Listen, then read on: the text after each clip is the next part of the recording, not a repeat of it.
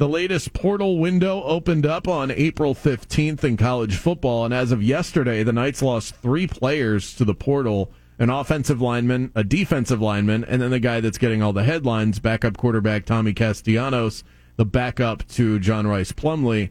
As Jason Beatty pointed out at OrlandoSentinel.com, it's unclear as to why he wanted to transfer, but I think just common sense-wise, the simple thought is that he wanted a shot at starting as the quarterback at UCF and knew that that wasn't going to happen. Gus Malzahn is, I think he blushes when John Rice Plumlee walks into the room with everything that he's been able to do athletically and what he brings to the game in terms of what he can do with his legs. He's still not quite there as a passer, but he's obviously a guy that puts in a lot of work. So my guess is, after his first year back at the quarterback position in the last couple of years, he's probably going to get a lot better at that. And he should be the guy. Easy to root for, like brings that kind of energy to the huddle. And I mean, when I watch a UCF game, at first I wasn't sure what to make of Plumlee, but as the season went on, him on his best behavior, he's a major asset. And we saw Castellanos get a few reps in that, what was the Tulane game where Plumlee was hurt? It was a tough spot to put him in, so I'm not overly judgmental, but that was the only sample size that I've been given of Tommy Castellanos. Not a lot of wow factor. Yeah, I mean, I wasn't really blown away. UCF fans online are losing their minds over this. Like, you're not losing Trevor Lawrence here. Right. I think it's going to be all right. This is the transfer portal. This is what happens. How do you think you got John Rice Plumlee, by the way? Exactly. It's the exact same thing. I don't hear fans calling Plumlee disloyal. Why? Because he put on your colors. Fans are just so hypocritical. It drives me crazy sometimes. 100%. Yeah. I mean, Plumlee's kind of the big hope in terms of going into the Big 12. Like, need him to just have a killer season. The Big Hope is a really good nickname, by the way. The Big Hope. You just tripped into a really good nickname entering into the Big 12, calling John Rice Plumlee the Big Hope. He's not very tall, though, right? Like, but the big being the hope part, not the stature. I feel, JRP is pretty smooth and easy. I feel like there could be some fun nicknames, but the Big Hope, that's for somebody. Yes. Yeah. I'm attaching it to him for right now. Yeah. Hallow can get a little bit of that action too.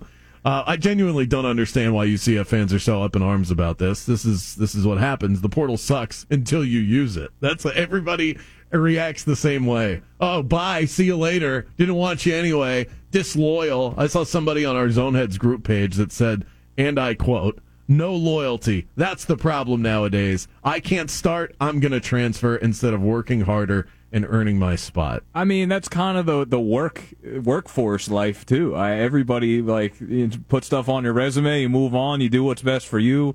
Yeah, I of course, only want guys in your building that want to be here. So if somebody's transferring, let them do it. It's their decision.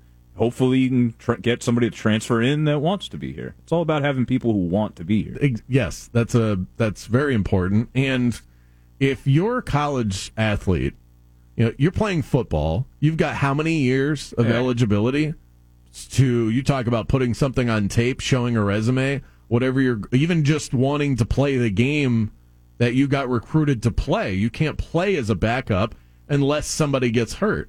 So it's understandable that if you feel like you have another opportunity to get on the field, then you should absolutely go jump and take it. Yeah, it's crazy to me that it hasn't always been a thing, or when it was, you had to sit out a year and then play.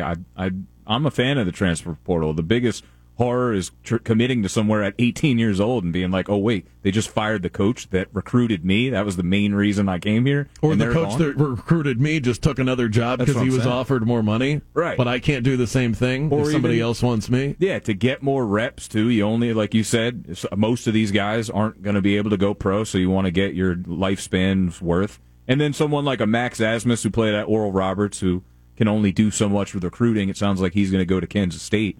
And, he'll get to at least play elite brand of college ball, and he deserves it. He's worked That's awesome, himself. By the way. I didn't know that. That's really cool. Replacing Marquise Noel, unless there's some, 8-year COVID thing that, I never know how long. Players are seniors, but it's like, how many years are you able to be that because of COVID? Eventually, we'll get past the extra COVID year of eligibility because it is a little confusing. That's the only thing I don't like about the portal is that I think it's overused. I'm okay with the use of it, but it seems like thousands of players go into the portal every year, and it's a lot to keep track of. That's the biggest problem I have, because I'm in a position where I'm supposed to speak with some intelligence on this, and it's hard to keep track of all this stuff. But outside of that, just the general application of I am somewhere and I'd rather be somewhere else. People always point to loyalty. I think loyalty is a really important trait to have, but loyalty only really works when it's equal on both sides. 100%. And in college football, it's just not. So if school isn't going to be as loyal to you, then you shouldn't be as loyal to them. And that's pretty much how it works clean across the board. If you're good enough to start, you start. If you're not, then screw you. We got to start somebody else. Speaking of the transfers and loyalty, I saw Ryan Nemhart, who had a really good year for Creighton. He's transferring to Gonzaga, where his brother, Andrew Nemhart, right? He's on the Pacers now. That's where he played his ball. So that's interesting. It's like, man, Creighton really had something cooking. You were like one defensive stand away from playing in a Final Four. You don't want to piggyback off that. Maybe Gonzaga was where he wanted to go in the first place because his brother did.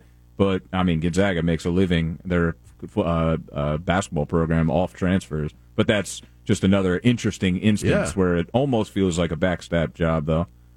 I also think a very important aspect of all of this that we have not brought up yet, it's sort of the elephant in the room, it's the giant bag in the room, is NIL. And that's a big reason why.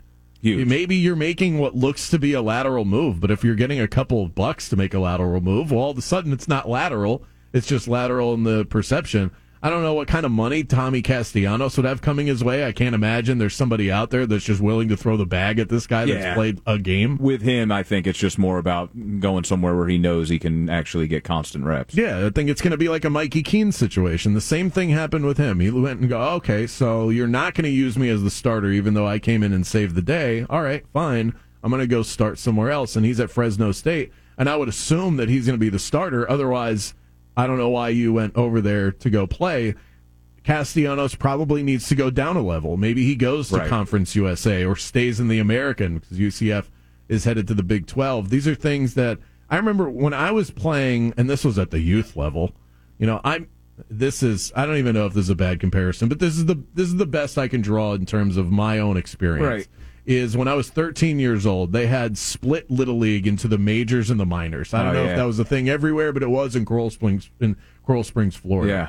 So you had tryouts, and the coaches that coached in the quote majors were there to see if you were good enough to join their team, and I was good enough to be in the majors, but I wasn't good enough to start in the majors. Yeah, so, that's a problem. You might as well, I'm 13 years old. It's like varsity and JV. Yeah, it is essentially the same thing, but this was the experience I had, is I was good enough to get there, and if I had waited, eventually I'm going to be a starter, but I got to wait until the guy that's on the team gets to high school ball.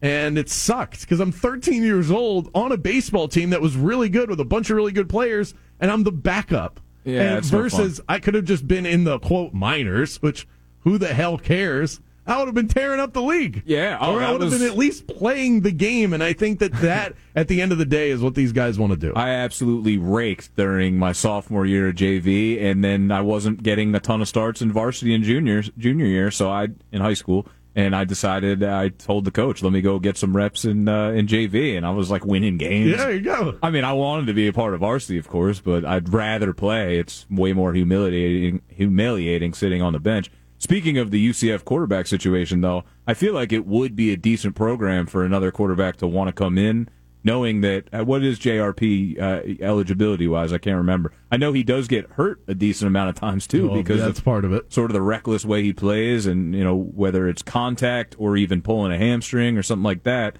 I think a backup quarterback at UCF will get reps just because of the way JRP plays, and he's a two-sport athlete. The guy's doing a lot. Yeah, he's a senior, so this is either his last year or we've got a rogue year that he's got on top of it. But most likely this is going to be his last year at UCF. And as of right now, just based on the reports that I've read, their backup quarterback situation is dicey. So they're probably going to need to put their hands in the portal. They'll steal from someone else, and then I'll see if UCF fans call that person disloyal for showing up on campus.